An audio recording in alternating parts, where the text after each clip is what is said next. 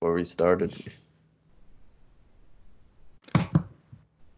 Hello, and welcome to the DFS Coach Talk podcast. Today is Saturday, June 6th. I'm joined by my good buddy, Santino Cocone. Always saying it. Joined over me in the Hartford, the 860. We're here to break down some baseball. So we're bouncing around. We're on the diamond now today, Santino. We're talking about the local New York Yankees. Not your favorite team. I won't even say it. My favorite team, though. So it's always fun when you get to talk about the one team that you grew up watching. But how are you doing today, man? It's a little muggy out. I know I'm going to see you in a few hours, so that's not good for me, but good for you, I guess. Yeah, I'm doing pretty good. Hopefully the weather clears up. It says cloudy with a chance of meatballs, but I'm just hoping the sun stays out. And I couldn't help but laugh when you said the date. Did you say sixth? Yeah, I probably did. See that leave it to my best friend growing up to point out that I have a lisp. I used to have to go to speech therapy and speech classes when I was like probably I think it was like third, fourth grade, something like that. I couldn't say my S's. I used to have a lisp. So I couldn't say my S's and my R's. They used to tell me I struggled with my R's. I never heard that, so I used to argue with the lady about my R's, but my S's definitely, yeah. So thank you for pointing that out, Santino. Nothing like And that's what I heard. You never told me that, but Yeah, we'll see. sometimes when you're self-conscious about something growing up, I'm just joking. I really, I really don't care. I kind of laugh about it now. I mean, I still have it a little bit. It pops up. Kind of grew out of it slightly, but it's there. It's there. Needless. Yeah, we're looking for some good weather. Cloudy with a chance of meatballs, as Santino said. Hopefully, we get some little grilling and some chilling action, some 6 foot distance yard games going, and just have some fun. I'm trying to get back to some normalcy where we can kind of have some enjoyable activities to do during this nice weather. But it is what it is, making the best out of it. But like I said, we're gonna break down the Yankees. We're gonna circle back to some baseball. As it's looking like it's getting closer. We keep hearing, the league and the Players Association going back and forth on whether or not it's going to be 50, 80, 82, 114. We really don't know yet. But bottom line, Trevor Bauer kind of came out and said it on a show with Pat McAfee. Those two guys are, I guess, are pretty good buddies. Two good talents from two different sports that you just like to hear talk, because they're both pretty funny and knowledgeable. He said that he has a 95 to 100% certainty that there will be a season. How many games, he doesn't know, but he said there will be a season. There's going to be some sort of season. So I'm going to take Trevor Bauer's word on that. He's generally pretty open and honest when it comes to issues surrounding the MLB. Even when the whole Astros scandal came out, he was very open and honest about that as well. So, I'm going to take a side, Santino. We're going to have some baseball. Hopefully it's not 50, though. I think everybody's in agreement that that's just not – it's not even a salvageable season at that point. It's kind of like, all right, here we go. Let's just do this for some entertainment. Nobody's going to take it too serious, but we'll see. We'll see. Did you happen to see that Trevor Bauer thing? No, I haven't. But the other day when we were on this podcast, said pretty much the same thing. It is too much at stake to not have a season. They don't look like they're anywhere close to saying yes and agreeing to each other at the moment. But it's only a matter of time, I think, and I'm hoping, because if it doesn't happen, then that might not just be a bad thing this year, but that's going to be a black stain in the future for the league. Yeah, and I mean, the MLB's been through this before. They already know what the exact like repercussions of something like this are. And we're talking about the early 90s when it happened. If you can imagine the amount of endorsement deals, TV ads, everything else, broadcasting deals and ads that have kind of changed since in the past, almost 30 years now. There's a lot more money into it nowadays. So you got to imagine that they're a little bit more keen on seeing what happened in the early 90s and knowing that it will have even more of an effect on it today if they don't actually get some games in there. So cross the fingers soon enough. I think we'll have an answer soon enough, regardless. I think that's the positive news with the NBA kind of coming out and saying that this is our target date, NBA July 31st. This is the date we're coming back, and NHL coming close, doing the same thing. It's kind of putting, not, I wouldn't say pressure on the other leagues like the MLB, but it's the date's approaching. You got to have a decision sooner rather than later at this point. So. But we're going to jump into it, man. We got a lot to get to because we're not just talking about a regular team today. We're talking about a team that has DFS options up and down the board as far as their lineup and their rotation. So we're going to be talking about a lot of players. Most teams, when we talk about a 9-person lineup, there's maybe 5, 6, 7 guys that we could really, really keen in on for DFS. Yankees are like the opposite, man. We're talking about guys that aren't going to be in the lineup on opening day that are going to have some DFS impact. So we'll jump right into it. I'm thinking we'll just talk overall. Yankees 103 win team last season. So, and that was with just a plethora of injuries to a lot of their core players. So, I mean, some people could come in saying that they could have the potential of being like 108 or 110 win team this season, and it wouldn't even shock me. They're that good. They're that deep. And, we're just going to start with the lineup. We'll break it down after, following with the rotation. But let's just jump into this, man. We're talking about, we'll lead it off with their leadoff hitter, DJ LeMahieu. Second year in the Yankee uniform, came over from Colorado. MVP caliber season last season, Santino. I think he took a lot of people by surprise. Everybody knew that this kid's bat was excellent. His hit tool was great. Former Silver Slugger over there in Colorado. I think he made his second All-Star game last season as well. But I mean, I don't think we can understate how. Third. Okay, I appreciate that. No, that's why you always keep you accountable. There's one thing I can count on. It's Santino holding me accountable.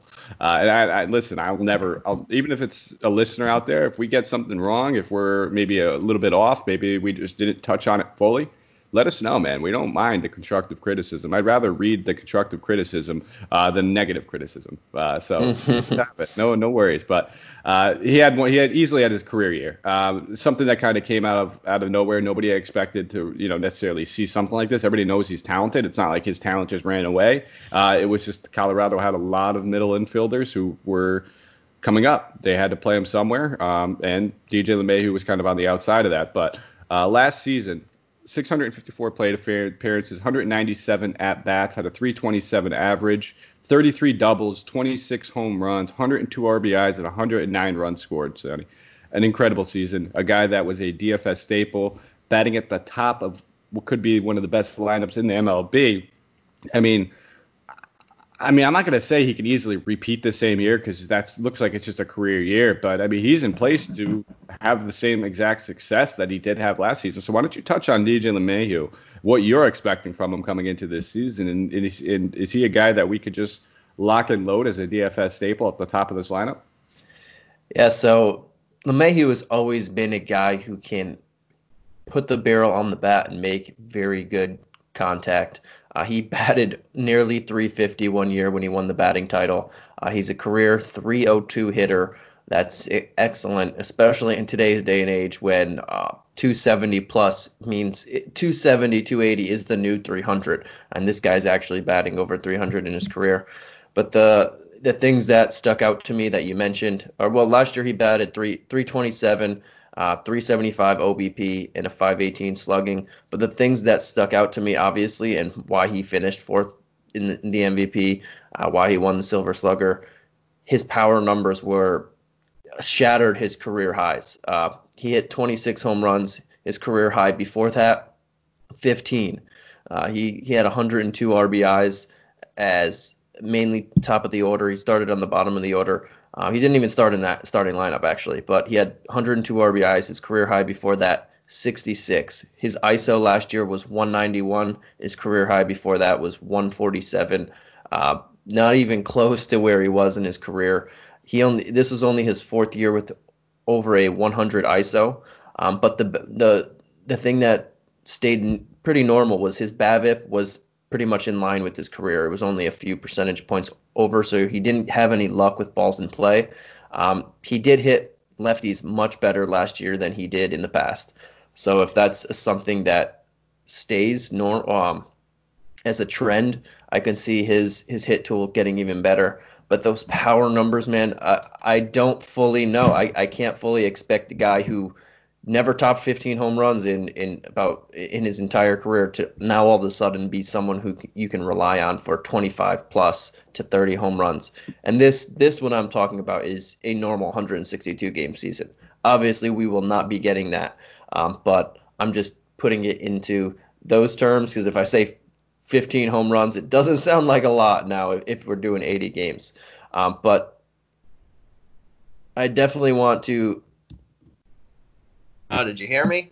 Yeah, I heard you. I was gonna say you're telling me LeMahieu can't hit 26 home runs in 50 games if we play? That's not possible. Usually it's me cutting out on audio with this, but I couldn't hear you when you were talking. Yeah, That's no, just I think I cut off. it. It's Oh, crazy. It's probably because we're across the country right now. It's not like, we're in the same exact state where, it should be some no. My Skype's always giving me trouble. So sometimes I will cut out, guys. I do apologize.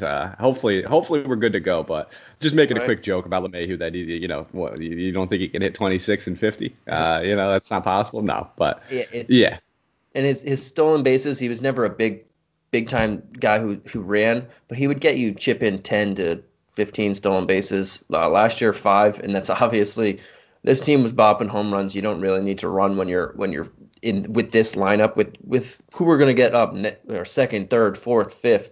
You don't need to be a guy who get an out because you're running on the base pass. So they don't need to force any outs there. So I don't expect him to really run.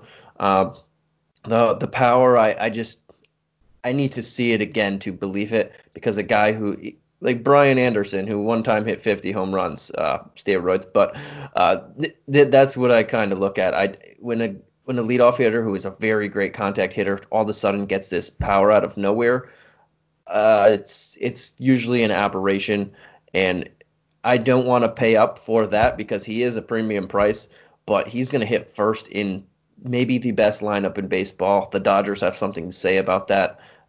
So does the Astros. Sorry, guys. But yeah, if I'm going to pay up for a premium price on this entire stack team, I might look at 2, 3, and 4 or 5. Yeah, I think it's hard to expect those power numbers again. And like you said, it's shocking. Like, we're trying to wrap our heads around how something like this happened. And generally, if we have an approach where maybe he did something with his hands or something, if there was a reason why, we could buy into it a little bit more. But this guy was leaving Colorado, one of the best hitters parks. Guy where we see the ball elevate. More than anywhere else. And then he goes, yes, Yankee Stadium's a great hitter's park, but he's a righty. So, like, how, like, where did the 11 home runs aberration just come from? And it's going to be tough to pay for that because you got to expect a guy coming off an MVP caliber season is going to be priced up. Worth paying for in the matchups where we see high run totals, I think, just because if we're talking about this guy can cross the plate 3 times, get a couple hits, all of a sudden he's worth that price tag. So I think those are the games where I'm going to target him. The ones where we're popping open the spreads early morning, we see that there's a high run total expected for this game. They're going against somebody on the mound or somebody with a terrible bullpen. Factors like that where I can expect him to cross the plate at least 2 times are the games I'm going to want to target him in. And if he hits a home run or a double in that game, sweet. More the merrier. It's just a cherry on top. And some people just like the bright lights.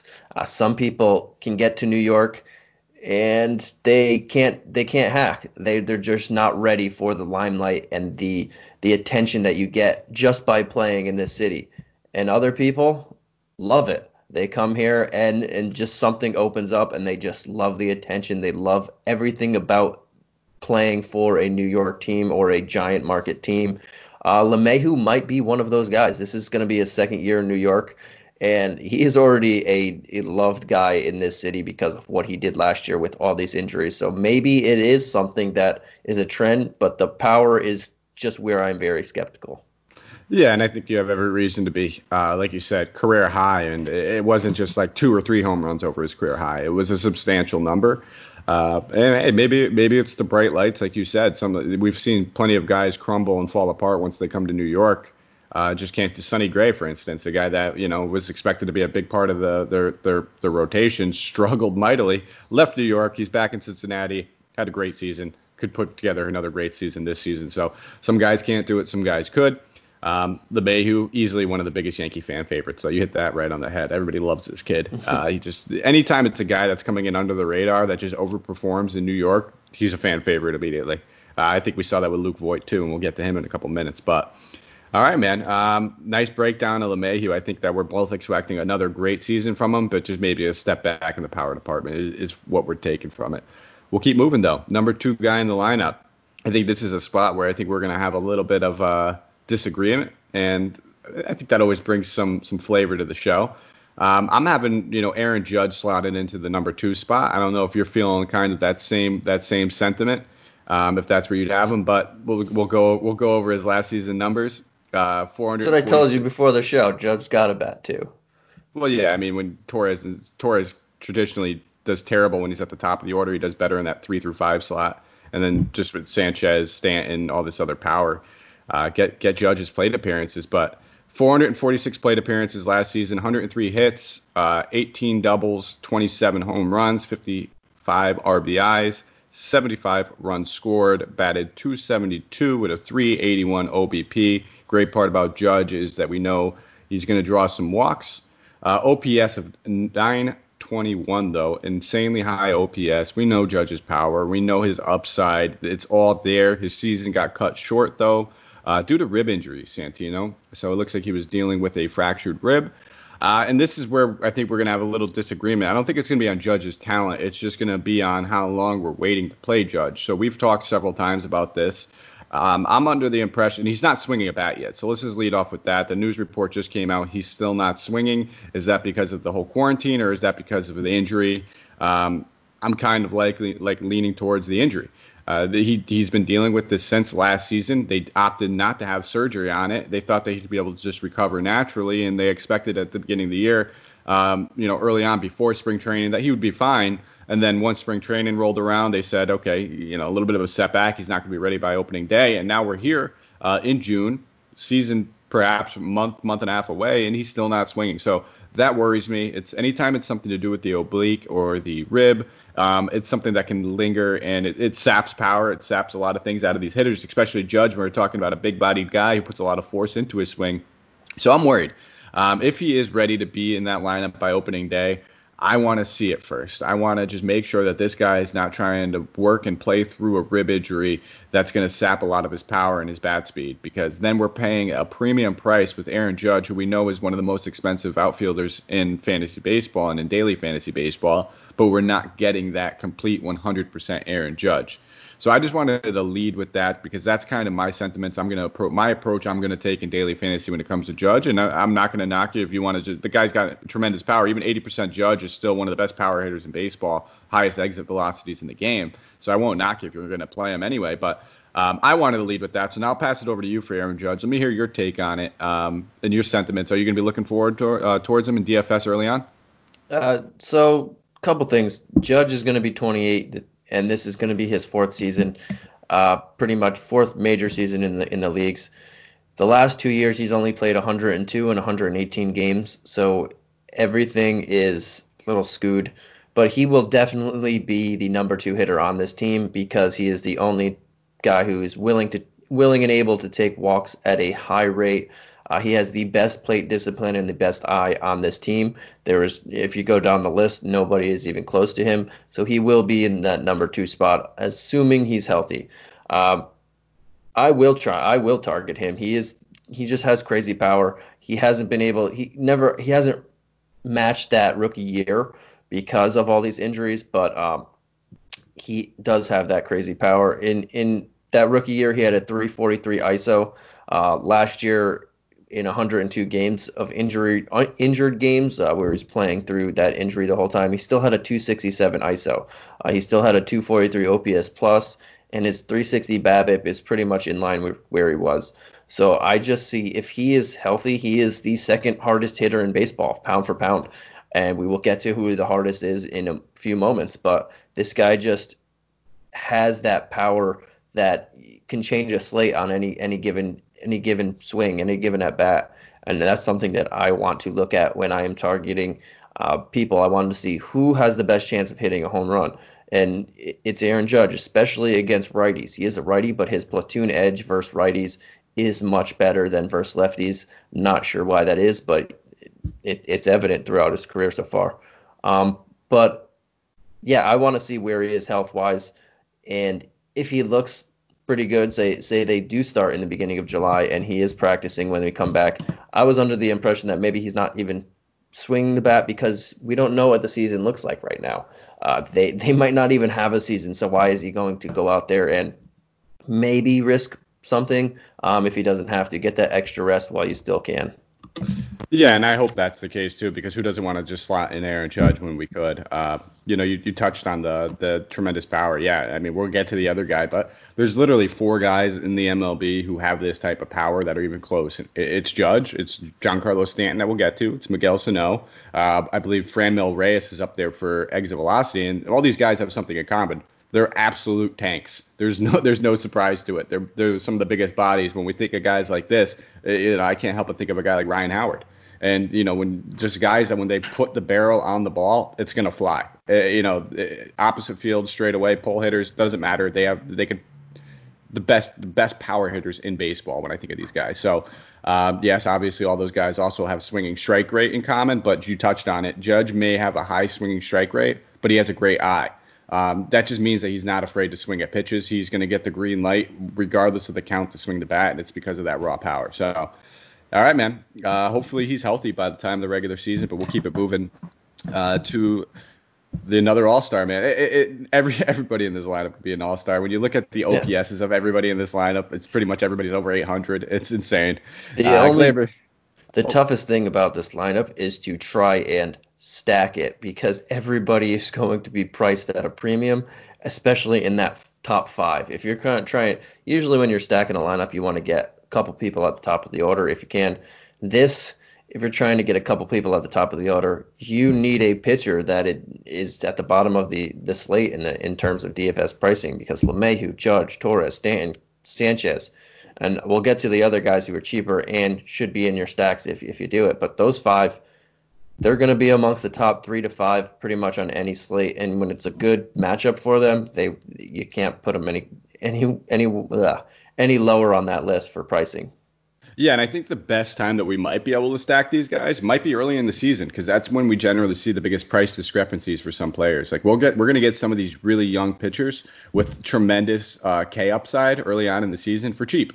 And, eventually that's going to sort itself out. If they end up being as good as they could be and the strikeout rate is real, their price is going to go up, and we're not going to have that opportunity to necessarily stack this team. So I think early on, if you want to take a look at a guy like, I'm trying to think of someone that comes to my mind, like Mitch Keller, somebody like that who we know has, tremendous prospect pedigree, struggled mightily last season, has some K upside. He's probably going to be dirt cheap, but we know the talent is secretly there. He could be very good. So if you want to take a shot on a guy like that and then pair him with another pitcher, yeah, you'll have the opportunity to spend up. But if you're looking to get two good arms in there, you're absolutely right. We're not paying for the top of the order here.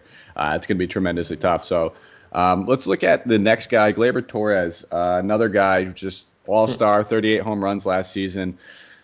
Insane talent, one of their top prospect coming in for the past few seasons. In his second season, 144 games last season, 603 plate appearances, 152 hits, 26 doubles, 38 home runs, 90 RBIs, 96 runs scored, 5 stolen bases, had a 278 average, 337 OBP, and a 872 OPS. So Santino, I know you're excited about him. I think everybody's got to be excited about Gleyber Torres. And, the number one thing I think about Gleyber Torres from last season and his numbers are his splits. Just knowing what he did over there in Camden, a lot of people are, look at that and they think, is that real? It's a great hitter's park, but did you listen to any of it? Did you watch any of the games last season when he go in there? Just the way the announcers grudged him. When you listen to the Baltimore announcers, like, oh, great, here we go, Gleyber Torres up again, wonder what's going to happen. And for those who don't really know the entire story, he had about 66 plate appearances against the Orioles last season, 13 home runs and 66 plate appearances against them. So he absolutely mashed them, and his slugging against them was 1,045. I don't think you can really have a better slugging against a particular team, and a 1512 OPS. So a guy that's going to just keep getting better year in and year out for this team. He's a foundational piece. He's going to be manning shortstop for him, heart of the lineup. He's going to be sandwiched in between two of the best power hitters. So the RBI total will be there for him. The run total will be him for him, because he's going to have the security blanket behind him. Man, I can't say enough. The only thing I guess I could say negative about Gleyber Torres is that it's what we were just talking about, the price tag. We're going to be paying an insane price tag for him. And shortstop, to me, is a position over the past few years that used to be very weighted down. There used to be like 5 top options, especially for power. But now we have a ton of power at shortstop. There's maybe 10 guys that could have 30-plus home run potential at that position now. So Let me get your take on Gleyber Torres. I mean, obviously he's worth the price tag, but do you think you're going to spend up on him more often than not? Yeah, it depends, and like you said, short. It all depends on the slate. It's very hard to say what I'm gonna do without even looking at what the price tags are, what the slates Yeah. are, and who's playing. But this is just a general broad overview of how I like the guy, and just to put it in perspective, how good he's been. This is only the third year in this league in the league he's entering this year, and he's been a two-time All-Star already. So last year wasn't just his first good year. Last year was the first year that he just busted out because he had to, and you saw it. He pretty much him and LeMahieu carried this team among others, but they carried this team when everybody else was hurt. Judge was hurt, Stanton was hurt, Sanchez was hurt, Hicks was hurt, Severino was hurt, etc., etc., etc. Even their backups got hurt. Everybody got hurt on this team. This guy didn't, and this guy just balled out. He was a top tier prospect coming up for years, and he has not disappointed in that investment since. I really like him. He's improved both years. Last year his BABIP was only 321, so that shows me there's even more improvement. He's not. That's pretty much under the BABIP that you want for the league average for BABIP. So he can only improve on that. His plate discipline is getting better, and as he matures, it's only going to get even better. The kid's only 23 years old. Just so many good things to see from him coming up, and his splits versus righties and lefties are pretty similar. It's almost right there on even. So you can play this kid against righties or lefties. It doesn't really matter. And he struck out 120 times plus in both years, which is something that young guys do. He's only been in the league 2 years. You would think this guy has been around for a while, but he's only been in the league 2 years. So you can see that with age and experience comes more improvement in that end. But I'm going to try and pay up for him when I can. But at the same time, like you said, shortstop is deep. There are so many talented shortstops now, and it all depends on who you're pitching against, which team, and how much money he's going to cost, and who I can get around him. Besides that, because if Torres is costing the same as like Sanchez, Judge, and Stanton, and I can get I don't know, maybe a Bo Bichette or somebody decent enough that has a good matchup for a lot less money, that's where I'll target, because that's the only thing that is going to make me not be able to get so many big guys from the Yankee stacks is their exorbitant price tags, which rightly so. Yeah, and Bo, I love me some Bo. I kind of have some sentiments to him. Like I mentioned, some of those Camden Yard stats that he had, and I'm almost kind of viewing him. I do think that the power potential was real last season. The 3,800, the 38 home runs, I think was real. Do I expect 38 to 40 home runs again? I'm probably going to take him down a slight peg, maybe around more like that, of course, 162 full game season we're talking here, 33 to 34, which is still fantastic. I want to take a couple away just because the Camden Yards thing, that's a great park to hit in. Even if we were to take away 6 home runs from there that he had, he'd still have 7, and that's kind of what I'm doing, where I still think that's a little bit more realistic. He could easily make up those other 7 home runs spread across other parks, but I want to take a little bit of that into account and just try to be a little bit realistic with it. If he over exceeds my expectations, that's only better.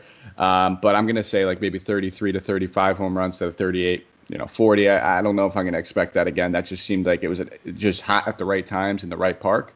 But you touched on his splits. Yeah, he's obviously he has a little bit more power against right-handed pitching. That's where he caught 29 of his home runs as opposed to 9 against left-handed pitchers. But the BABIP is almost identical, 285 against righty. So you could say he has a lower BABIP, but he has more power. And then 330 against lefties. Average and OBP almost identical. Slugging is almost identical. So you can play him no matter who he's going against. It's really not going to matter. He's a great one-off play. If you can afford to stack him, we'll stack him too. But a lot of good things about Gleyber that we're excited about. And I don't think that, anything's really steering us clear from him. So we'll keep it moving, man. We'll keep it moving. Number 4 hitter, back in the lineup, I guess we could say, Mr. John Carlos Stanton. Formerly known as Mike. Mike Stanton, absolutely. I actually have a Mike Stanton rookie card, Santino. I remember when I was going through cards I had for a long time ago. I stumbled across it. I'm like, Mike Stanton kind of looks like that guy John Carlos. But exactly, when he defected, he did change his name. He's John Carlos. I'm excited about him. I'm excited to get him back in the lineup. We just talked about the power that this dude has. There's no secret behind it. This dude can absolutely mash it. He's been one of the best power hitters, and it's no secret that he's suffered through injuries. Some of these injuries have been freak injuries. Taking a ball off the jaw isn't something that you can account for, and a lot of the injuries are something that we see with guys like Aaron Judge, who are just big-bodied, hard swingers. Sometimes they're dealing with oblique injuries. Sometimes they're dealing with back injuries. A lot of those things could be debilitating. But nonetheless, he looks like he's going to be good to go, and he looks like he's going to be at the heart of this in the lineup. And I'm expecting a regular old John Carlos Stanton season as long as he's healthy. So another reason why I'm probably going to wait on Aaron Judge is because I can get a healthy Aaron Judge right now, and probably be significantly cheaper because I think the power's there. Everybody knows about the power with Stanton. But everybody also knows that he's been out of the lineup, so I'm expecting a little bit of a depressed salary from him. Maybe it's something more like 4,300 when Judge might be 49 to 5. In the Sims, 4,300 it's crazy high. Yeah, well, during the regular season, you'll see guys like let's say Aaron Judge would probably be like 46, 47, and then Mike Trout can get up to over 5K. Mike Trout we see 49, 48 to 5K, 5,100. So we're throwing out imaginary price tags right now, but I'm expecting, let's say, whatever it is, a few $100s cheaper than a guy like Aaron Judge for the same kind of power upside, the same sort of RBI total that he can have, same sort of run total. I mean, there's no weak spot in this lineup, so I think everybody at every point in time has great RBI and run scoring capabilities in here. But I mean, we can't really take anything from last season. Serious, but why don't you talk about what you're expecting from a healthy Stanton, and do you think the shortened season helps him? I mean, obviously this guy struggled to stay healthy. We talked about freak injuries, but maybe the shortened season gives us a chance to get a full workload out of him. Yeah, so speaking of injuries, the last 2018, 2017, he was healthy. But he's played 10 years in the league. He's only had 3 years where he's played over 150 games, and 2 of them happen to be in the last 3 years. So he does get injured a lot. It is something that is relevant in his career, that he misses a lot of time. But in DFS, we know you're going to miss time, so it's not going to hurt you if you're not in the lineup. Just don't play him. But he only played 18 games in 2019, as we saw the injuries. You kept thinking he was coming back. You were like, oh, is he coming back? No, he's not coming back. It was a whole thing there. But Stanton is easily the strongest guy in the league, and it's not even close. He dominates exit velocity every year. Last year, he still had the top 2 highest hit balls for exit velocity, despite only 72 plate appearances. That's absolutely insane, and I don't have any words on how he did that he still had the top 2 highest exit velocity hits, and he didn't even have 80 at-bats, or 80 plate appearances, not at-bats. And in 2018, when he played 158 games, his first full year in New York, he had 10 of the top 12 hardest hit balls and exit velocity on the season. If that doesn't scream out that this guy is just a massive specimen and just a tank of a person, then I don't know how else to spell it out for you. But anytime, especially that I see a left-handed pitcher on the mound, that is when I definitely want to target Giancarlo Stanton, because he sees a power surge versus lefties, and he has a better batting average versus lefties. Not that saying that he can't do it against a right-hander, which he does a lot, but that lefty just gives him that edge, and it's just a guy who can hit 40 home runs on any given year is something that I want to target when he's facing a lefty. Speaking of 40 home runs, he's only done it once in his whole career. Just one time he's only hit over 40 home runs. Multiple times he's hit 37. He hit 38 once, but he's only hit over 40 once. That was his MVP year. He's only had 100 RBIs 3 times in his career. A lot of that, though, is due to not playing a full season. So if you extrapolate that for a 162 game season, he averages over 40 home runs and 100 RBIs. he's going to be batting cleanup in a monster lineup. LeMahieu, Judge, Torres, him, and then he has Sanchez protecting him. A healthy Stanton on any sort of discount. I mean, I'm out of words. Like this entire lineup, you can say the same thing. In the right scenario, take him. That's pretty much sums it up. Sign me up. I'm with you. I mean, I know this is a DFS podcast, but he's a guy that I have, starred and circled for our year-long leagues as well. Just expecting, a really good bounce back season for him. Hopefully, if he's healthy, that's the number one thing. When he's on the field, we know what we're getting from him. He's just an absolute behemoth of a man. You talked about that hard hit rate and the exit velocity that he poses. And if we're getting him at a discount, sign me up. But let's keep it moving, man, because we're halfway through the lineup. I told you we got a lot of players to talk about and still get to the pitchers. So we'll keep it moving. Gary Sanchez, Mr. Cheese Man, Gary Sanchez. Looking like the protection for Mr. Stanton.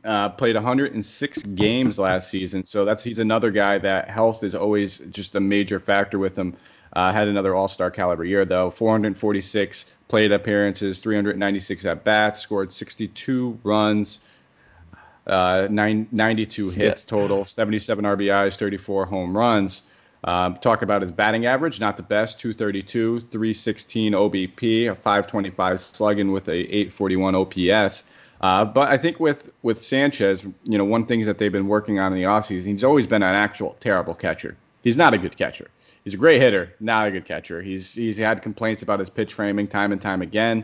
And part of it is the stance that he was sitting in, the Yankees are trying to work on. They want him to be healthy. They want him to be able to play more than 106 games. And if, maybe the shortened season is the biggest benefit for him, simply because that he's a guy that kind of tends to wear down after he's been playing a lot. We've seen that time and time again. He's not also, he's a little chubby.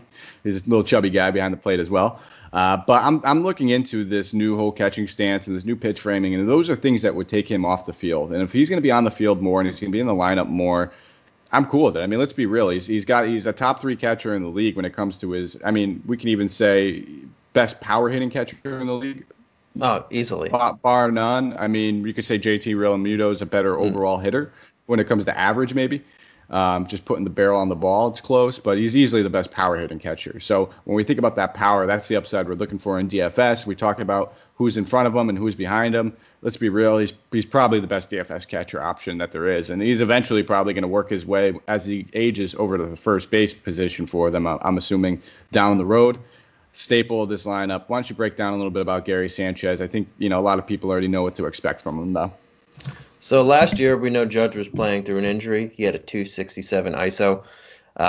Sanchez was hurt again. I mean, the most games he's played in his career so far is 122. So he does get injured a lot.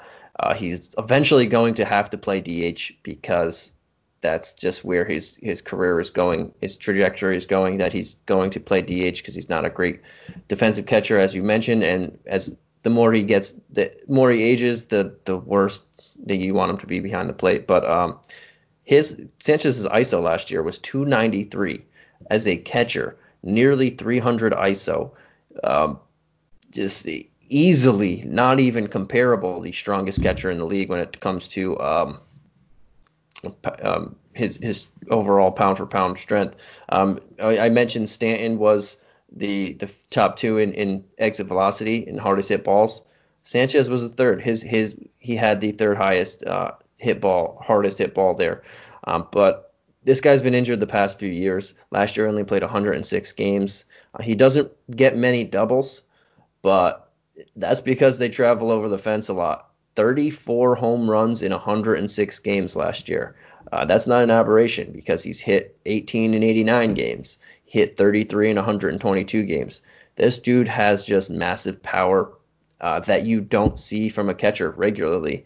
When the last time you've seen this maybe have been Mike Piazza, another guy who wasn't great in the field, but his bat kept him in the lineup and kept him at the position.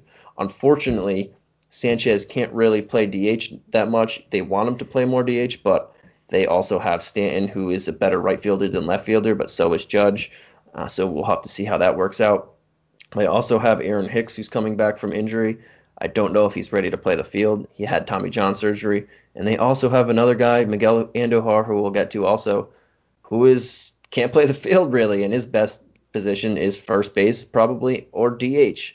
So there are many hurdles to make Sanchez your full-time DH. So he's going to have to definitely improve in his on his pitch framing and his calling of a game. But yeah, he's going to be the highest price catcher. It's just no debate about that because of his power potential. If I can fit him in my lineup, I'm definitely going to do it. This guy, he hits righties much better than lefties, both power and contact, so I'm going to go righty on righty matchup most of the time. But he's one of the best options in this lineup on a pound for pound scale. He hits home runs at an average clip higher than everybody else in this lineup. And when you're doing that again over a Judge and a Stanton at a catcher position, which is a wasteland after the top 5, 6, 7, it's a no-brainer for me. Yeah, there's probably no difference when it comes to like a replacement level player at that position when it comes to like Gary Sanchez. You can find, if you don't want to pay the price tag and you want to, go dumpster diving in an outfield, you'll find a lot better options than you will if you're talking about a catcher. When you're talking about let's say a $3,000 outfielder compared to a $3,000 catcher, the $3,000 catcher is probably batting like .091 realistically. There's not a lot of good hitting catchers out there, and we've seen that time and time again. So I'm actually going to be gravitating towards him more than probably any other player, like I just said, when I'm talking about that replacement level player, and just the fact that the shortened season will benefit Gary Sanchez probably more than any other player in the MLB. Just simply because he'll be able to literally be able to play more. That's the bottom line, and that's the biggest factor we're talking about. Everybody in this Yankees lineup is health. How often are they going to play? How often are they going to have all these? I mean, realistically, they probably have 5 or 6 guys that could hit 40 plus home runs. That wouldn't shock you. I mean, Gleyber, we're kind of giving a couple too, and Luke Voit, we'd need to stay healthy for an entire season, but the power is there for a lot of these guys, and they're going to be hot commodities. So that's it for the cheese. We'll keep it moving. Mr. Gary Sanchez to Mr. Luke Voit, and I am Santino. I don't know about you. Luke Voit could bat 6th, but I don't believe if you have 5 righties already. Yeah, I don't think you throw in a 6th. I mean, one thing that is going to be hard for this team is that all their best players are right-handed hitters. They only have 4 people who can bat lefty. That is Brett Gardner, who might get this spot out of necessity because he's breaking up the entirely right top 5, and then behind him, Mike Tauchman, who, if someone is going to lose their job, first, it would be Mike Tauchman, and second, it would be Brett Gardner. So it's just, I mean, those are your top 2 lefties right now. Third, Aaron Hicks, we don't know fully if he's recovered from that UCL. I saw he should be back in time because he was doing aggressive training a month or 2 ago, so he might be ready now, but he's a switch hitter. Again, if he takes someone's job, it would be Tauchman or it would be Gardner. So you're just replacing a guy who is a lefty with a guy who can bat lefty. And then Mike Ford, a backup first baseman who is not going to start but could get the occasional start against righties again. So the only thing that's weird about this team is everyone that is talented, or 90% of this lineup is going to be right-handed batters. So I think they might try and change it up, but on a pure talent base and who fits, it would be Voit. But that righty lineup might be something that Boone doesn't want to do, and I wouldn't blame him. That's a great point. I'm glad you brought that up because, I'm looking at a lot of the projected lineups, and he's slotted 6th in most projected lineups, but you're a baseball savant when you talk about that kind of stuff, Santino. So that's a great point. You got to have some change in your lineup. You can't just righty mash everybody. That's not going to work. So I wouldn't be shocked if he's not batting 6th. I think that's where I have him penciled now, just because he's probably the 6th best bat in the lineup. Yeah. But I wouldn't be shocked. You're absolutely right. If they want to switch it up and get a lefty in there, I don't think they'd go Gardner.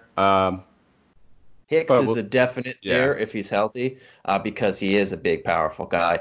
They paid him that contract, and that's where he was batting when he was playing too, 5th, 6th in that lineup, even higher, sometimes 4th, 3rd, 2nd, but in that top 6.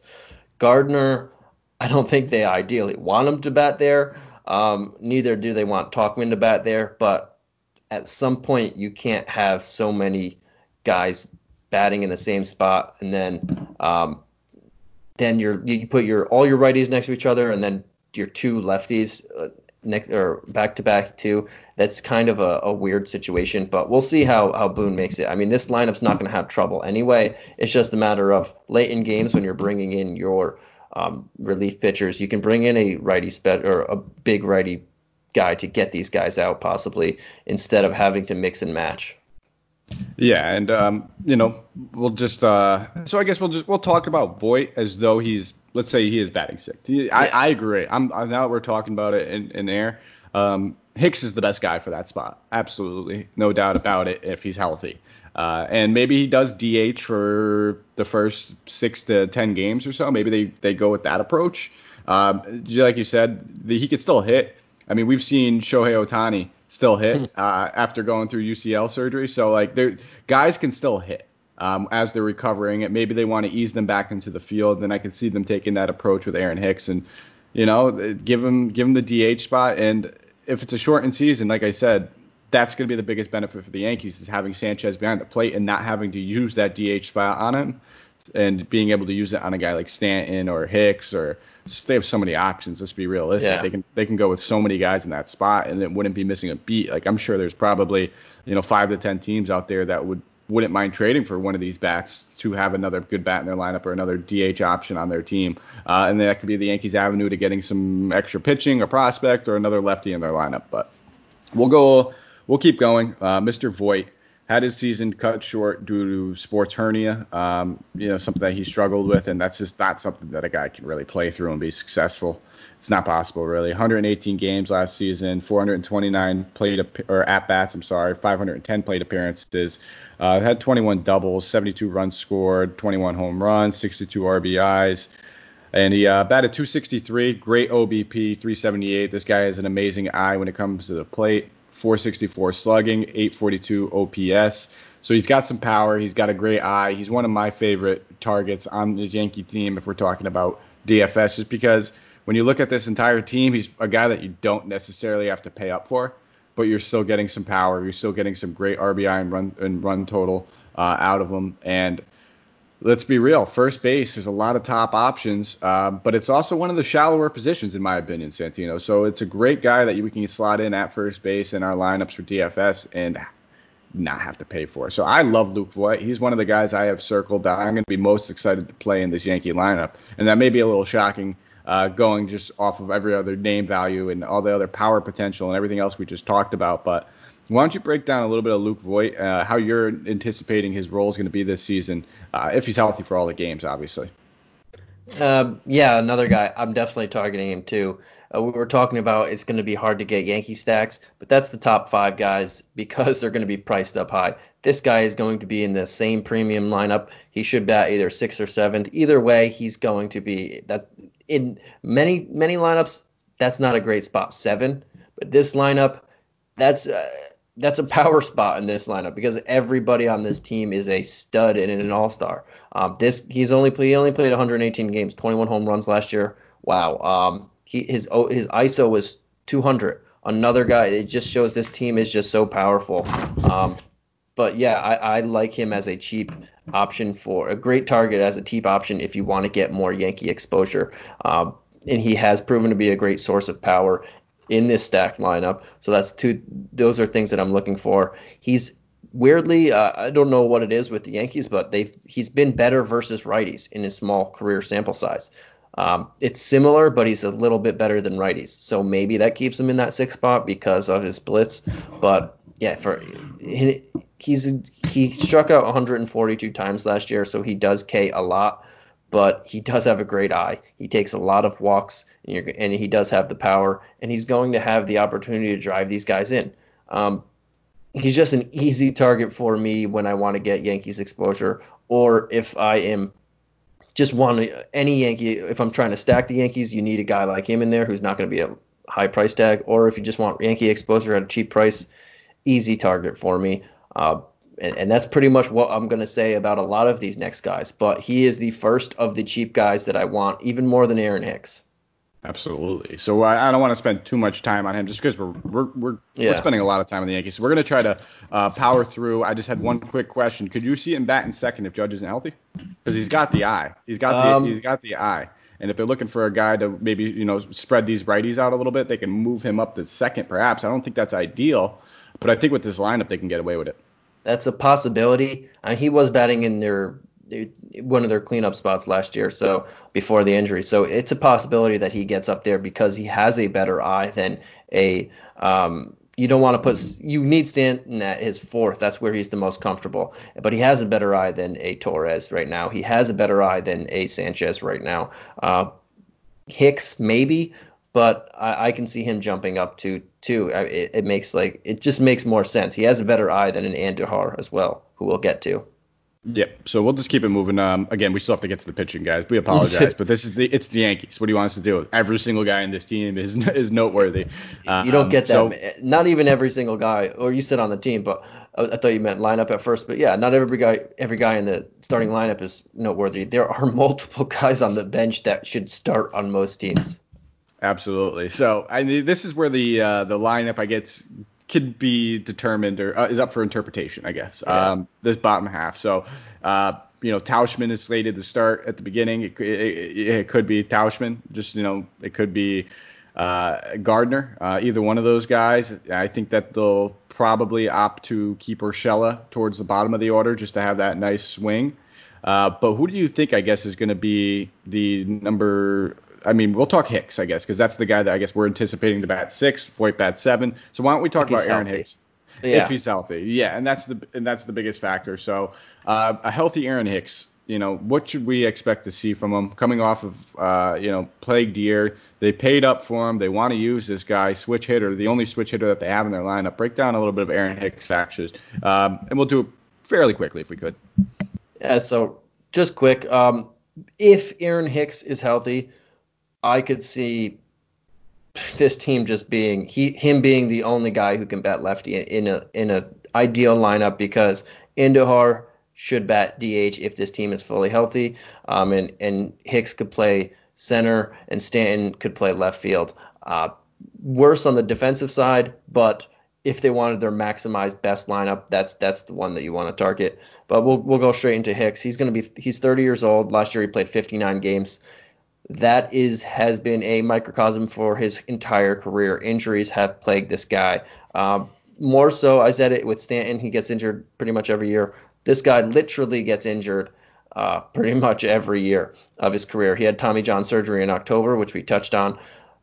So we don't know if he's going to be playing. And if he does, can he even play the field? Ohtani did not play the field last year. And shout out to Ohtani. Damn, he showed what he did with a torn ACL or UCL.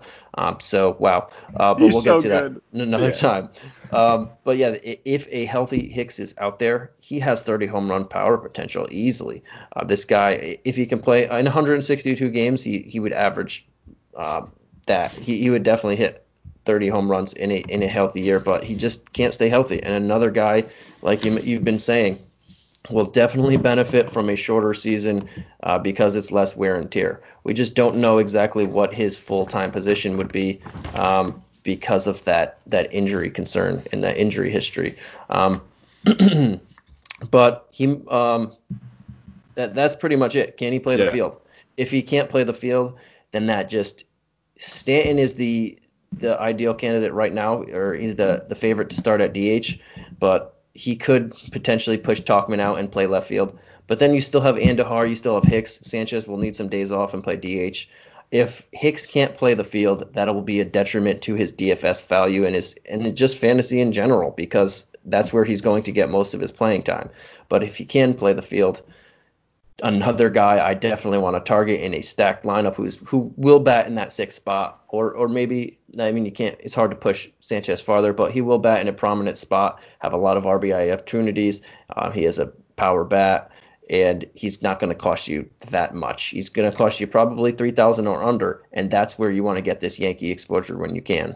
Absolutely. Only sentiments I have to say is that end part that you just left off on. He's going to be cheap. He's going to be one of the best lineups in baseball. And when you talk about bottom of the orders, these are guys that would probably be in the heart of the orders. And on probably 40% of the other MLB teams, they wouldn't be batting 7 or 8 or 6 and 30 home run potential in a full season if he's healthy. We'll probably never get a full healthy season out of him, but shortened season's a good thing for him. So we'll keep it moving. Mr. Aaron Hooks is definitely going to be a target of ours, I think, if he's in that lineup. And he, in that 2008 season or 18 season when he played 137 games, he was significantly better as a left-handed bat.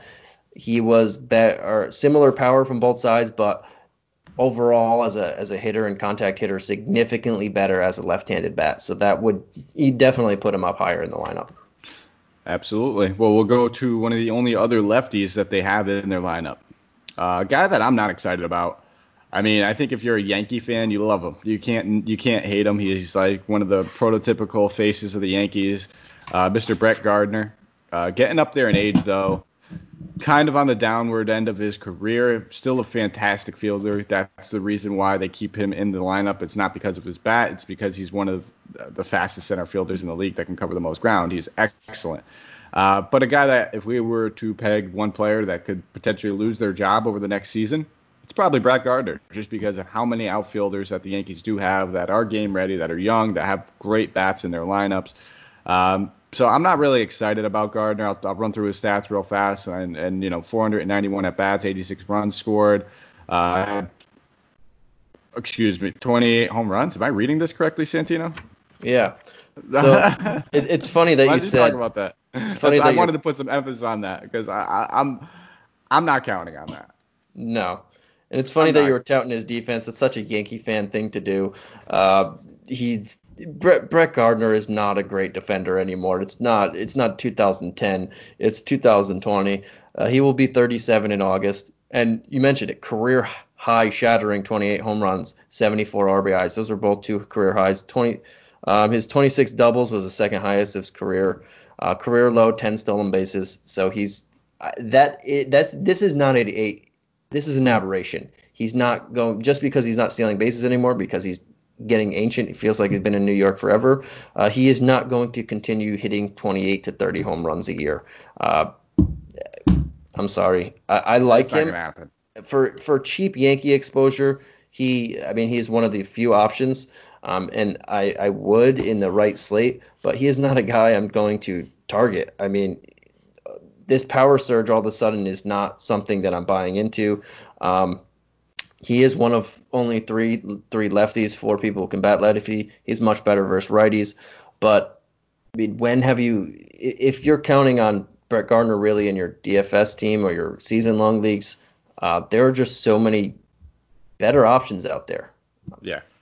And I'm same sentiment. If I'm playing him, it's against a righty. The drastic splits when we talk about regular versus lefty, especially for his power. 23 of those 28 home runs came against right-handed pitchers, batted .265 against right-handed pitchers as opposed to .212 against lefties. So I guess if you do want to target him, if you do want cheap exposure, you're doing it against a right-handed pitcher. But I'm probably not going to. And let's be real. Maybe I don't think I'll ever play. I'm just gonna start off by saying that I've never liked Brett Gardner as like an option as far as DFS. I look for those high upside guys that I play GPPs. Maybe if you are gonna play, if it's in a cash game where you're not looking for a 15 or 16 point game from him, you'll be happy with the 6 or 5 or 8 that you might get from him getting a couple hits. But I'm looking for the upside to take down a GPP, and he doesn't have that GPP type upside for me. He'll have that GPP type ownership, but that's for a reason. So we'll keep it moving to one of my favorite players. Who you like on your team, but not on your fake team. Yeah, exactly. If you're the Yankee fans, I let off with it. They absolutely love this dude. And I'm probably one of the Yankee fans who doesn't. And I'm not a huge Brett Gardner guy. I've never really been. I don't know. Take it what it is. I guess he kind of like replaced like the Johnny Damon mold. Like, you know what I mean? Like just that guy that is a quiet dude that just comes into the clubhouse, does his job. All his teammates love him. Yankee fans loved him. Red Sox fans even love Johnny Damon more. But That's pretty much it. We'll keep it moving. Yeah. Gio Urshela. I love this kid, man. I love Gio Urshela, a guy that I will probably have a ton of exposure to. I think I'm probably going to have more exposure to the bottom of the Yankees lineup than I will the top, as crazy as that sounds. And I think it's just based off of the price tags. Gio Urshela last season came on, man. He came on. He wasn't the guy that the Yankees were expecting much from, but he definitely showed his worth. And I can't say it. The power is not necessarily going to be there for him. He's going to have modest power, but this kid is an absolute stud. I absolutely love him. Bottom of the lineup, he's going to have LeMahieu, who's a guy that's going to be batting behind him, who's just a hits average guy who can easily bat 314 to 320. Plenty of opportunity for him to score runs still at that bottom of the lineup. So I want you to touch on Gio Urshela real quick for us. Then we'll touch on a couple of these other Yankee bats that aren't going to be in the lineup, and we'll move on to pitching. So we differ a lot on here. I do not think he's a stud, and I'm not sure I buy the power numbers or much of what he did last year beside on the offensive end. He was a former top prospect who was terrible in Cleveland. He did not pan out to even be a D-rated player. A lot of times that happens, new change of scenery, new life. That's what we saw in New York, and he became a cult hero. Yeah, he is a great defender, and that will keep him in the lineup if his bat cools, which I think it could. He had a 219 ISO last year, 350 BABIP, and a 133 OPS plus. I'm just not sure if I buy this slugging. And I would rather target a Voit. I would rather target a Hick for cheap Yankee exposure than him. I would rather target an Andujar when he's in there, other than Urshela.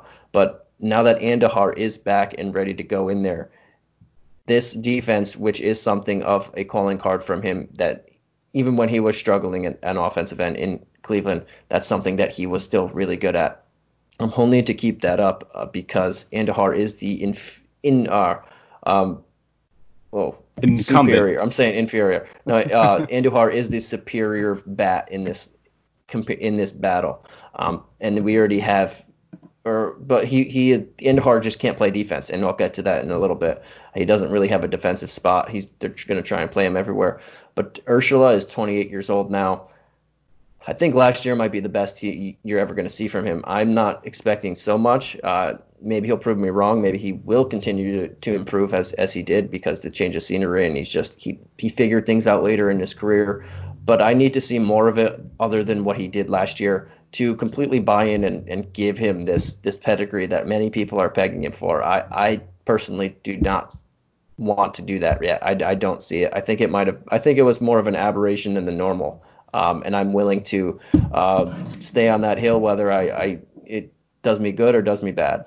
Anyway, you'll never hear me argue with you, plant your flag somewhere because you can't love everybody and you have to take a stance on certain players. So he's the guy that I took the stance on. I'm expecting slight regression. Don't get me wrong. I don't expect him to necessarily, bat like 314 again.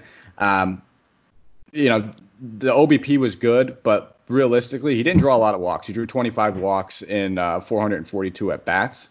So I would expect some slight regression when it comes to his overall production at the plate. But I do think he's pretty much, I wouldn't call him real deal. I do think that he's going to be a staple in this lineup regardless, though.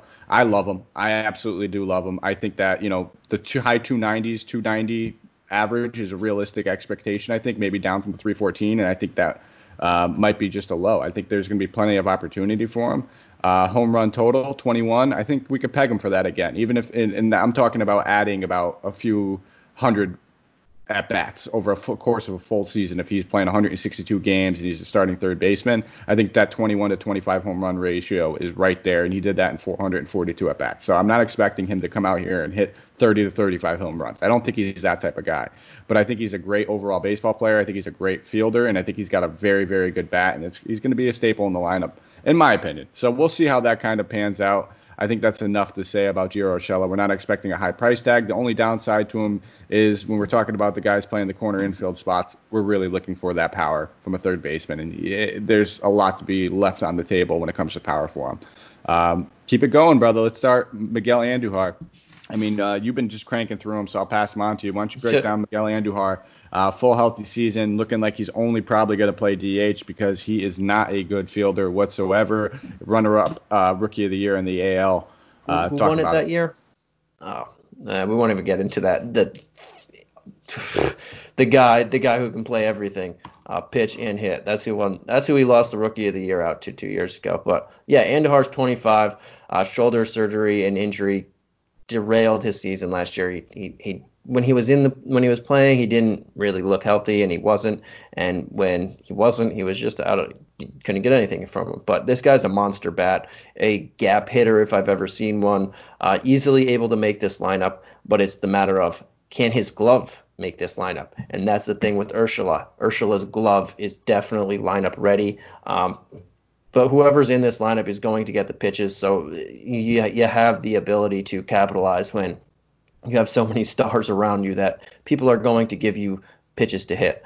But is there a spot for Andujar? And that's the question. He can't play third base. He kind of could, but he was so bad at defense that they can't risk him out there for his really good bat, because this team is so stacked that you don't need another hitter at the moment. You'd love to have him in the lineup, but they need to find a spot for him. I think his best spots are first base or DH, and at the moment those spots are taken. But can Stanton get into the outfield and open up a spot for someone else, him or Hicks, to get in there? That's the thing that we got to see. But if he can, in a small sample size in his rookie year, he hit 27 home runs, 92 RBIs, 83 runs, 297 average. He didn't take his, obviously as a rookie, you're not going to take so many walks. He was only at a 328 OBP, but a 527 slugging, bolstered by 27 home runs and 47 doubles. Wow. He only struck out 97 times in 149 games too, so he was making a lot of contact, and you can tell by his 316 BABIP.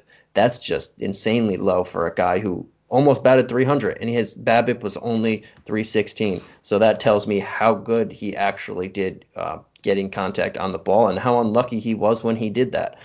His ISO was 230, another guy over 230. In his 1 year, because that's all we can go by, it is 1 year in the majors pretty much, because I'm not counting last year. He crushed righties. He struggled versus lefties, which would put him in a platoon, but I don't know why he crushed righties. It's a lot, like I've been saying, this team's predominantly right-handed, but they're better against righties. It doesn't make sense, but he crushed righties, and that's where I'd want to target him, especially when he's in this lineup. He's going to be super cheap. He didn't play last year, and there's not going to be many expectations for him. Yeah, he's a sexy bat. I think I'm not even going to really add anything. You've nailed it right there, dude. Gap hitter, doubles machine. So that's one thing. When you're breaking down his stats, I was like, oh, please don't say the doubles. I really want to say how many doubles he has. I'm looking at my notes. It's the number one thing I've circled for him. This guy's a gap hitter. Fantastic bat that they're going to be really looking forward to getting back in their lineup, but he can't play the field to save his life. Let's just, it's one of those guys that when we were just talking about it, laughing about it on air the other day, where it's like, oh yeah, service time, we need to work on his fielding. No, they needed to work on his fielding. That's the only thing that this dude doesn't have ready for the MLB is his fielding. But hopefully they can find a way to get him in there, because I agree with you. I think he's going to have a cheap price tag that we could take advantage of. But before we move on to this pitching, is there any other hitters that you would like to mention? I mean, we could talk about a few, I'm sure, between Mike Ford and Clint Frazier. Tauchman. Yeah, honestly, all three. Anybody in this lineup on the right slate. We won't get into, because we are going a little lower later here, because there's so many fucking bats. Sorry, no, I bleeped myself there. There's just so many guys in this lineup with talent, and even if you have somewhat talent, like Mike Ford is not a great player, obviously, but he's going to be batting in this supremely talented lineup. That gives you an opportunity to do anything on any given day when they're all healthy. So yeah, we could talk about Tauchman, Ford, and Clint Frazier, but I mean, let's not spend so much time on them. Tauchman is a lefty, Ford is a lefty, so if they want to get the lefty righties like mix up in there a little bit more than nothing, maybe they'll get them a few more at bats. But I would target them on the right slates. I mean, if you want Yankee exposure, you're gonna have to take some of these lower guys lower in the order and lower price guys, because everybody else is going to be super high, but they're not going to be my first options. And I don't know if Clint Frazier is going to get playing time. You mentioned trades before. Andujar and Clint Frazier are probably the two most tradable guys on this team, not because they're not talented, because they don't really have a spot. This team is just has a gluttony of offensive talent, and you will get something in return from them. Mm-hmm. They're one pitcher injury away from shipping these guys out of town. That's what it comes down to. I mean, this is the most championship ready team possibly in MLB. More. Yeah, one more, exactly. After losing Severino, we know Paxton's an injury risk that's just always walking. Tanaka and Happ, two older guys looking like they're on the down end of their career. So Tanaka's been pitching through that partial UCL tear for what feels like a decade. I don't know how he's been doing it this long. And it's crazy when you talk about a guy that has put so much spin on his pitches. So that's the most pressure that happens to the elbow when you're talking about sliders. It's a little weird, but yeah. We'll keep it moving. So that's the perfect segue to the pitcher, Santino, is that if anything happens to these guys, I wouldn't be shocked if they do ship out a guy like Andujar or Frazier, one of their top, young prospects guys that they have that are also MLB ready. And that's the thing that we need to talk about. Prospects yield the biggest results in trades because of their potential upside. We're talking about these guys are top prospects who are ready to play right now as well. So they could definitely get some arms in return. But let's start with the new shiny new toy, the Yankee fan himself, Mr. Gerrit Cole. Went out and they paid for him, man. In typical Yankee fashion, they got the guy that they wanted. And you know what? I thought it was awesome that all that Gerrit Cole as a Yankee fan thing was kind of under the radar until he actually signed, and then he brought his sign to the press conference that he had when he was a kid in Yankee Stadium. 203 innings pitched last season, 15-7 with a 3.06 ERA, 269 strikeouts. Talk about him, Santino. Are you? So, am I excited? Yes, I'm excited. Is that what you're going to ask me? But Gerrit Cole, people forget that this guy was the former top prospect in the game in the early 2010s. They forget that he was the top prospect. He was literally the top pitching prospect in the game and a top 1 to 3 prospect. I can't fully remember, but he was up there. And so were a couple people on that Pittsburgh Pirate team. Some people forget that he even pitched for the Pirates for so long because he was just that dominant. Not dominant, but the one thing that he did do is he got injured a little bit. Not greatly, but he did get injured a couple times. But his career ERA in Pittsburgh was 3.50. He was no slouch. And then he had over 200 strikeouts one year. He had just under 200 strikeouts another year. But then all of a sudden he he finished 4th in the Cy Young one year, and he made an all-star team on the Pirates. But then he went to Houston, and then just something clicked. He ERA under 3 both years, 276 strikeouts that first year, a whopping 326 strikeouts last year. He's pitched 400 or 200 innings 4 of the last 5 years, and that's something that I expect to continue. He's going to pitch 200 innings again this year. He's going to have this lineup behind him. That's something we'll say with this entire pitching staff. You have this lineup behind you. And this bullpen, who we'll touch on just briefly at the end. Your chances for a win, this is probably the greatest chance for a win that any pitcher in the major leagues could ask for, even if you're pitching suspect that game, because this is the best bullpen in the league, and this is one of the top 3 lineups in the league. But this guy's a stud. He has a high floor because of this insane K rate. His K rate last year was 13.8. The year before that in Houston, 12.4. That jumped. His highest before that was 9. So something just clicked when he went to Houston, and if it keeps up, I mean, you're going to have to pay for him, but in the right circumstances, pay for him. Yeah, I think that's it. Yeah, exactly. K led the majors in K rate the past 2 seasons. Let's just be, 12.4, 13.8, 326 strikeouts, led the MLB last season. Highest FIP or lowest FIP, 2.64 FIP, ERA plus. He led the majors. I mean, this dude's an absolute stud. He led the majors in ERA.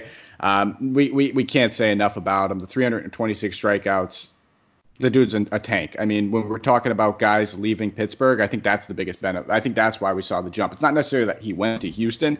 I think it's that anytime the way that Pittsburgh was kind of their coach, like Ray Searage, very old school pitching coach, we see so many pitchers. We could say the same thing with Glass now. Once they find a new home, they actually get to work on stuff. I mean, the Pirates had like an old school pitching mentality when guys were there, and it was, hey, just throw strikes, do this, do what I'm telling you, don't switch things too up. They weren't very analytic driven or anything like that. So I think it should be no surprise, and that's kind of why I'm going into this year. I know we're talking about a different team now.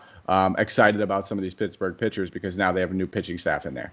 I think that was the main fault to a lot of those guys, that while they were there, they weren't getting the best out of their players. And once they went to new places, they did. Shocker. Crazy, I know.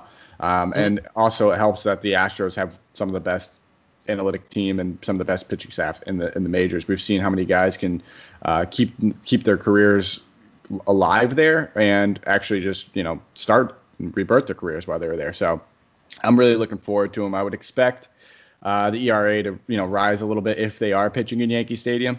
It just is what it is, but we'll have to see what they do with the MLB, if they're playing in neutral parks or how they're going to do it. But I would expect that to probably rise a little bit. But the strikeouts, everything else will be there. He'll probably finish as the number one pitcher, and it wouldn't shock anybody in the world. The kid's an absolute stud. So we'll keep it going, Mr. Santino. Now Tanaka, I guess Paxton, whatever one you want to call their number two. I would probably say, in my opinion, is Paxton, but he has to stay healthy for that entirety. So why don't you talk a little bit about Mr. James Paxton, because, he was a guy that was not expected to start the season healthy. All this time off has benefited him, and it looks like he's going to be good to go. We talked about it the other day a little bit. He's been working on some things as far as his spin rate, mechanics, things like that during this time off. And, that could be a big factor to a guy that already has an unreal spin rate on the ball, one of the hardest throwers in the game, probably one of the best strikeout upside pitchers in the game.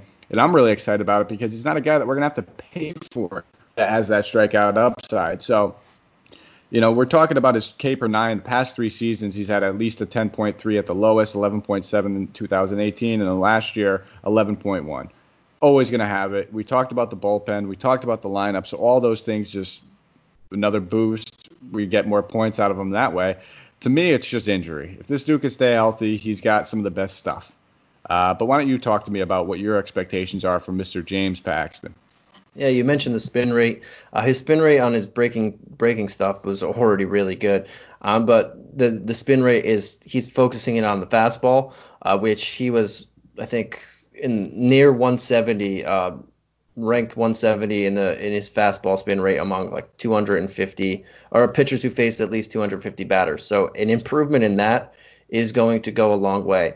But again, I think Tanaka is the number 2 just because of longevity and whatnot. But Paxton, the last 2 years were the most he's ever pitched in his career, and that is 160.1 innings in 2018, and last year 150.2. So he's not a guy who's been healthy in 3 straight, but he has 3 straight years of 10 plus K per 9. So he does have that safer floor because he has that wipeout stuff. Some games he does get blown up. Some games he goes the distance that he did a couple of years ago too. But last year, 3.82 ERA, 186 strikeouts, 3.86 FIP. So his ERA and FIP were pretty much the same. 128 WHIP and 11.1 K per 9. But something that jumped out, he had his highest walk rate in a few years at 3.3 walks per 9. His ERA plus was 116, so it was similar. It was near league average. It wasn't that as great. But he is a nice, cheaper or non-expensive option with high K upside. Lefties hit him harder, which is weird because that's not weird. That's what he is. But against a predominantly right lineup, as like the Yankees are, I definitely want to target him. And one thing that I do want to say, he is a free agent after the end of this year. I like to say that about a lot of people because when they are a free agent, and he's 31, so this will be his last contract. He is a free agent at the end of the year. He is going to be looking to get paid. So a shortened season might benefit him. So maybe he can go longer innings. But a free agent at the end of the year is always someone that I want to target because they want to get paid, and their mindset is, this is my time, and will be his last contract. So just know that every time he's going out there, he knows that's extra dollars in his bank account. We love those contract years from guys, and you hit the nail on the head. The shortened season is going to benefit him, and it's going to actually hurt the team that signs him. Let's be real. He's going to get paid if he pitches every start that he has and doesn't need any time off. And I'm sure this is a dude where, whatever the postseason looks like, he'll probably pitch great in the postseason as well, just to drive up that asking price on him. So whoever does end up paying for James Paxton, I feel sorry, because I love his stuff. But the injury concern, like you said, it's always going to be there for him. I mean, he's never pitched more than 160 innings, and the dude's 31 years old, and he's got lights out stuff, and that's usually what leads to arm issues. It's the way that the spin rate on your slider and things like that it puts a lot of pressure on the tendon in your elbow, the UCL. So I'm going to love him while he's healthy, and I'm going to target him definitely because of that K upside. And hopefully we do get to see him go a little longer into games, but it wouldn't shock me if the Yankees really want to lean on their bullpen for the most of their season, especially if expanded rosters come, because the biggest worry that they can have is not having a healthy team in playoffs. We've seen that happen to them, and that's the biggest detriment. So if they want to baby Paxton and only pitch him 5-6 innings max, like you said, it's good to go off a pitch count necessarily, not necessarily innings. It wouldn't shock me, though. So we got to kind of monitor that situation. Maybe I don't play him in the first start. Maybe I wait the second start, the third start to actually get some action in on for DFS, just to kind of see what the pitch total looks like. And maybe we get some news prior to the season starting where they say, hey, we're only going to pitch him 90 pitches. That's it. We want to have him for playoffs. If that's the case, he's not a guy that we can look at until the salary affects it. To the point where he's getting stupid cheap because of the pitches, and then you can still see him go out there, throw 90 pitches and get 10 Ks. He's got that upside. So that, hey, we'll have to monitor the news and see the workload. Other than that, good to go for me. Yep. Keep it moving. Masahiro Tanaka, your number 2, my number 3. Let's just say he's coming off of absolutely dreadful year. I don't know if we can, put enough emphasis on that. One of his worst career years. I mean, I get he's getting up there in age, but I don't think you can have much of a worse season than he did. So why don't you break down a little bit of the Masahiro Tanaka, what you're thinking his season's going to look? Are you expecting that bounce back, or are you thinking he's just getting up there in age and this is what we can expect? I mean, he's only going to be 31 this year, so he's the same age as Paxton. Second worst Feels ERA so much older career. than that. I mean, that's crazy that you said he's only 31. Yeah, he just looks older for some reason, and it feels like he's been around for so long. I don't know what that is, but so he's like 35. Yeah, he looks like he looks older. But the highest innings pitch he's ever had in his career is 199.2. So he's never hit that 200 plateau mark in his career. That's something that, especially this year, if we expand the rosters, you can manage him and Paxton even more. But he had a 4.45 ERA last year, 4.27 FIP, so a little better independent pitching wise, 124 WHIP, and only 7.4 K per 9. That's the biggest downgrade that he has in his career. That's the second time he's ever had 7.4, and it's funny because the second, besides the rookie year, his best season was when he had 7.4 K per 9. I don't know why that's a thing, but last year he actually made the All-Star team, so he was awesome right out of the gate, and then things just fell on his face. He finished 11-9.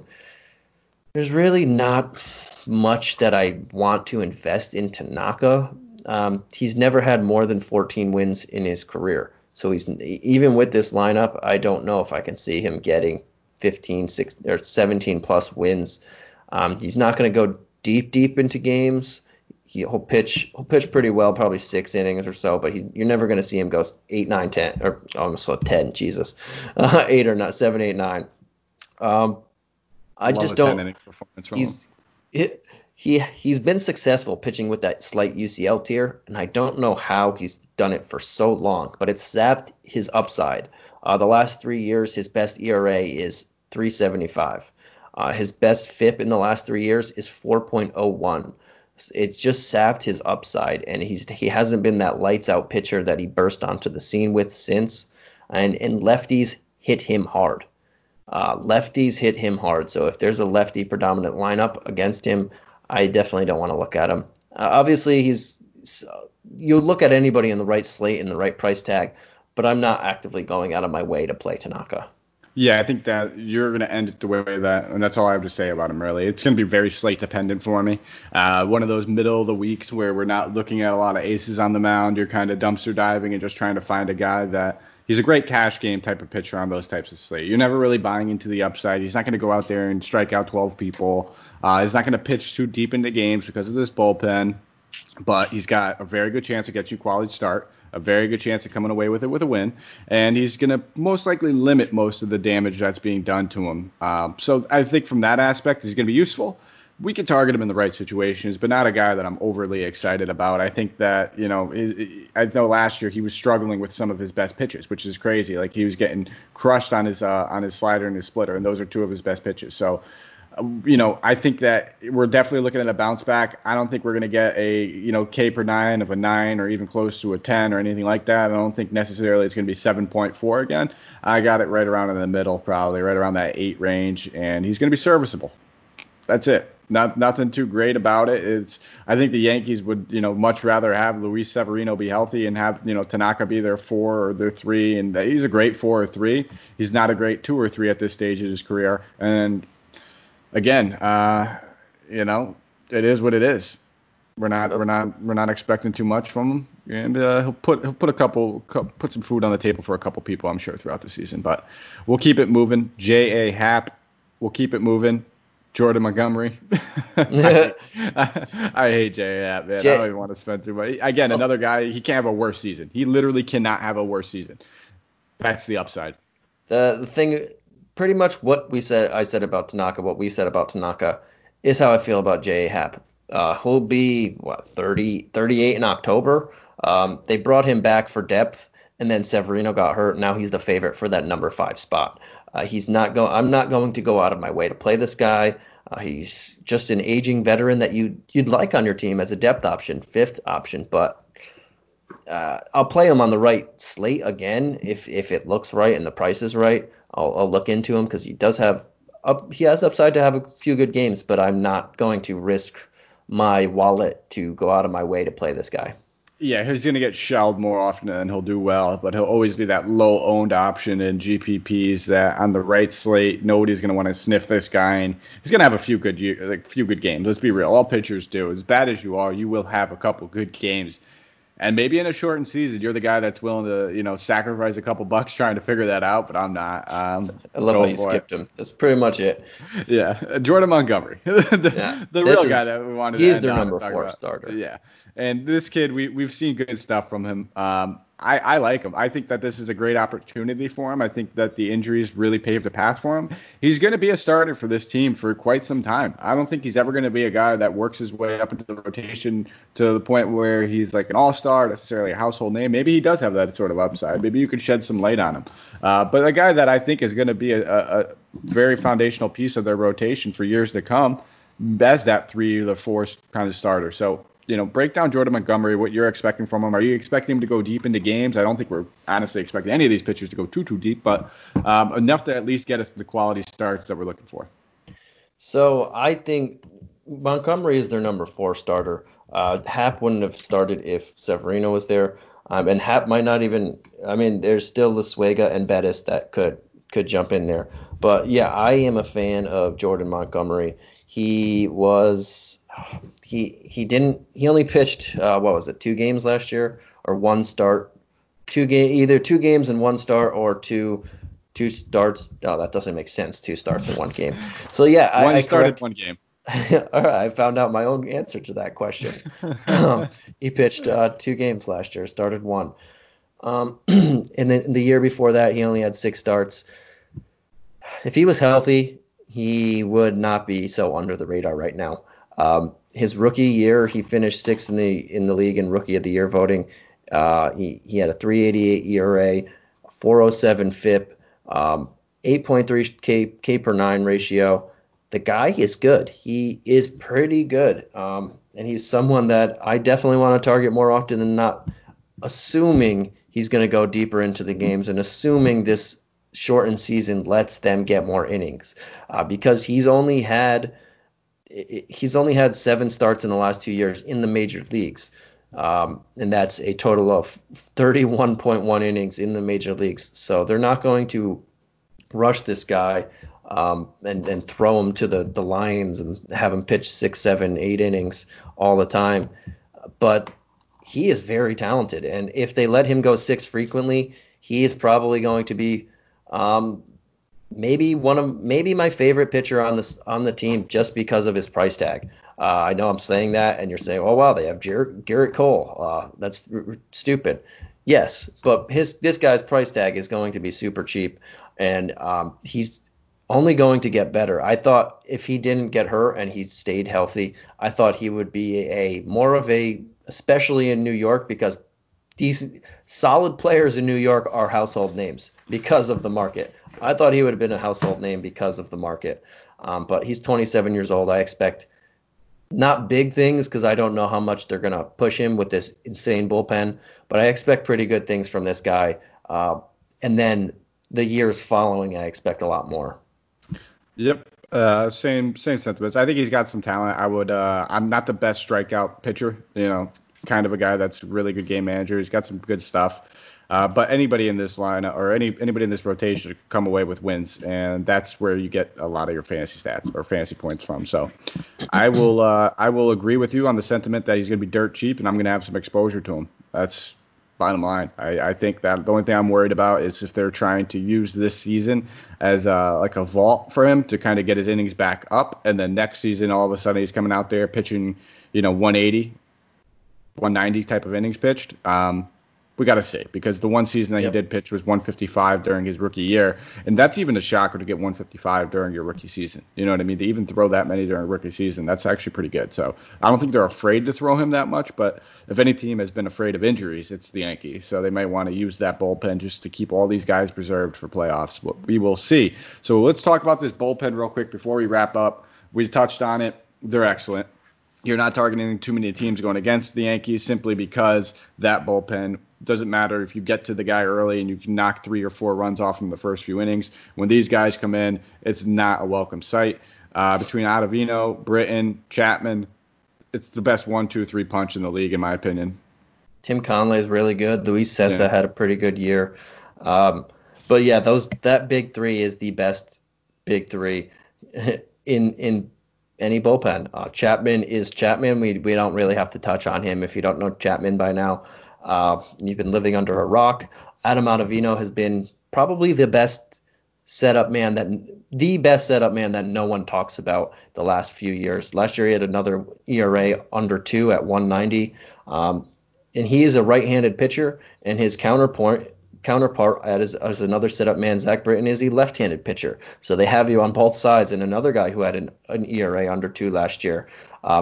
If you get to the 7th inning, this team has Britton, Ottavino, and Chapman.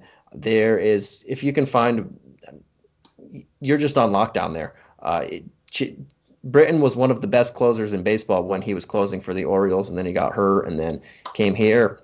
But you have so much just talent there, and if something happens to Chapman, you have both of these guys who can close a game too. But any pitcher that can go 6 innings, you can pretty much book them for a win here if you're in the lead, because this bullpen is awesome. It's just awesome. And I think that's enough, man. I don't think we need to say too much more about the bullpen. We already know how good they are. I think between them and the Astros might be 2 of the best bullpens in the league. Ottavino coming over from Colorado, just being able to be successful in that kind of park, and then coming into anywhere but Colorado, I guess you could say, you're going to be good. So they knew what they were getting, I think, with him, and they will take Colorado's scraps and then take them to new levels. DJ LeMahieu and Ottavino, it's funny because they had Betances, who just kept getting hurt. And then you replace a guy, Betances, who is fantastic stuff, and then you put Ottavino there, and you get an upgrade. How many times can you say you got an upgrade for losing Betances? The amount of times I've held Betances in fantasy baseball thinking that he might eventually be a closer for them, which is unreal. I think I had him for 2-3 years in a row in our league, Santino. But as always, guys, this podcast today is being brought by TVG. So welcome to our new sponsor if you haven't already heard. You could join TVG by going to dfscoachtalk.com. You get an exclusive offer, and it's a risk-free bet of up to $300, and also by BetUS. So you can go to BetUS, that's BETUS.com, for all of your sports wagering needs. We love these guys. They just started and we brought them on and we've been working with them. And we're excited about that. So if you guys can do that for us, and if you're looking for a charity to make a donation to, mambaon3.org is one that we've been working with passionately. It's just, we're Kobe stands over here. I think everybody in the world is. And if we can do anything to help his foundation that he started and bring the movement to basketball, and especially women's basketball, I think that's very, very important to us. So we're all for that. And check them out, guys. And if you can give us a follow on Twitter, you can find me at Mike Apotria, MikeApotria. You can find Santino at Santino Caccone, SantinoCaccone. Give us a nice quick follow. We'll be able to shoot some stuff back to you guys. If you have any questions on Twitter, and then if you could give us a rate and review, subscribe to us on YouTube.